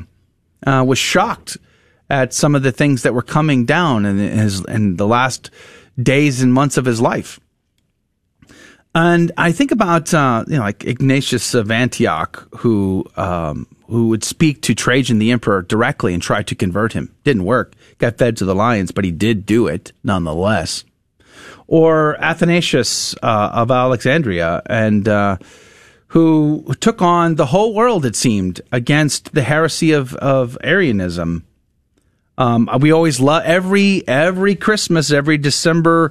What is it? The 10th. We always, or is it the 5th? We always love to see Saint Nicholas smacking Arius. We love the memes that come about every year in that time. And not that I want people smacked. It's not that. It's like I want the voice. Mm-hmm. I want the strong voice of supernatural faith to call the world to conversion. And we just don't see that quite anymore. Was it Venerable Fulton Sheen who said that the only argument people will listen to is that of personal holiness? Yeah. That's what it comes down to at the end of the day for each and every one of us. If you're wondering, where are the saints? Where are the saints that God should be raising up right now? It's you. And you just need to start working on that personal holiness. Jesus Robles says on Facebook, Dominicans rock. And he says again, St. Vincent Ferrer, phenomenal. That's a fact. So we've talked to him about Robles. St. Vincent Ferrer before. Pretty awesome. Awesome. And it amazes me when we talk about St. Vincent, people will comment or whatever. They'll say, I never even heard of him before. Isn't that amazing? The guy raises people from the dead, flies. You can go read his homilies right now. They're online. He's amazing. He would travel all of Europe, had a pass to go anywhere he wanted, to preach to anyone he wanted. No one could stop him. And he would preach the coming of the end of time. Yep, and he converted entire synagogues of Jews, entire mosques of Muslims. Where he got kicked off an island because he was converting too many Muslims. The fascinating thing is they didn't kill him. Well, they probably not from the lack of trying, but a lot of the mosques and synagogues, they ended up repurposing and becoming Catholic churches. Like they literally just changed the name of the place and made it a Catholic church. Then it's pretty stellar. He's probably a good intercessor now when we're seeing so much violence from Islamic militants, especially in places like the Middle East, Nigeria, Africa. Yeah, it's pretty great to see the great saints and see the way they live their lives in comparison to the world that we live in. I think, one other thing that I wanted to bring up about what we were talking about in the game show, to go a little bit more lighthearted things and get away from the depressingness of everything else. We were talking about the difference between a cowl and a caboose. No, you were. No, me and Emily were. I don't remember anybody saying, I wonder what the difference is between a cowl and a caboose is. It's interesting. Okay. And the cowl, apparently, so I was looking it up, trying to figure out what the difference was, because I think they're actually just two different names for the same thing, but the only difference I could find was that, like, a cowl is usually pointy, a caboose usually isn't. That's the distinction? And a caboose is usually, not always though, is usually a cowl usually is a hood connected to the cape. Right. Whereas a caboose is you have the kappa and then you put the caboose over it, so it's two separate pieces. Wow. So I think that's the difference. I used to have to iron those when I was in the convent. Yeah, so me too. Cowls I hated those. Don't always have a hood, I don't think. The cowl. I don't know. Well, I Googled it. I Googled it to be sure. Everyone I saw had a hood on them. Yeah, that's kind of what I saw too. I think a cowl is the kappa with a hood connected to it necessarily. Oh, so I was ironing kappas. That's what I was doing. Yeah, I think I'm confused. I don't know about the audience, but I'm certainly No, what was confusing was the liturgical colors question. Oh, tell me about it. Wow, that was a hard one to pull off on the air. I've seen some funky vestments in my time. I wish I would have. I wish I would have written it down the first time you tried to go down the list, Emily. I know you were like, I don't remember my own list. Like, I forgot the order. So it helped to write it down. But our caller was not thrown. Audrey, she was brilliant. She was like, "Oh, I got it." Yeah. I was like, "Dang, I didn't get it." When she said that, I didn't catch that, but now I knew. Like she knew. She smelt the rat immediately when you said blue.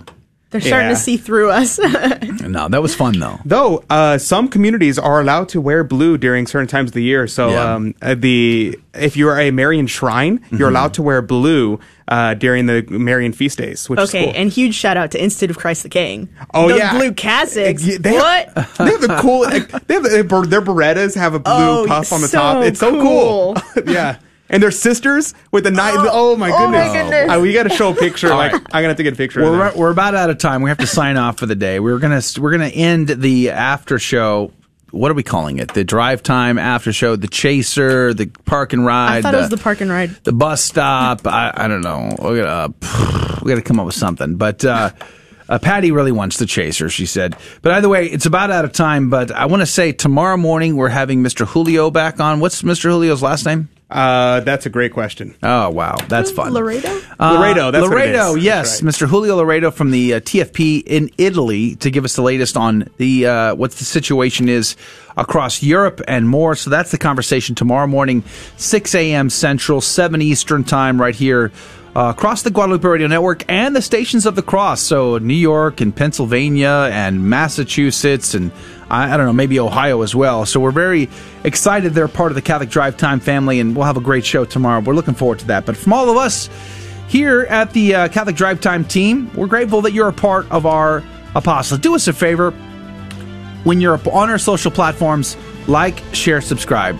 Share and like are the biggest ones to help us overcome. I mean, YouTube is pretty much decimated. I mean, we have way more followers than we have views, and there's a reason for that. The algorithm is not letting us have an audience. So follow us on Rumble. Go to Rumble. Make sure you subscribe and share there. It really helps. We're grateful. We love you. We thank you for being a part of our program. We'll see you tomorrow morning right here, Catholic Drive Time, keeping you informed and inspired. Thank you for joining us on Your Catholic Drive Time, where it is our pleasure to keep you informed and inspired. Join us Monday through Friday at the same time, right here on your favorite Catholic radio station. Don't forget to connect with us. Just go to facebook.com/Catholic Drive Time. Again, that's facebook.com/Catholic Drive Time. Be sure to share more than just us today. Share Jesus with everyone you meet. Bye now, and God love you.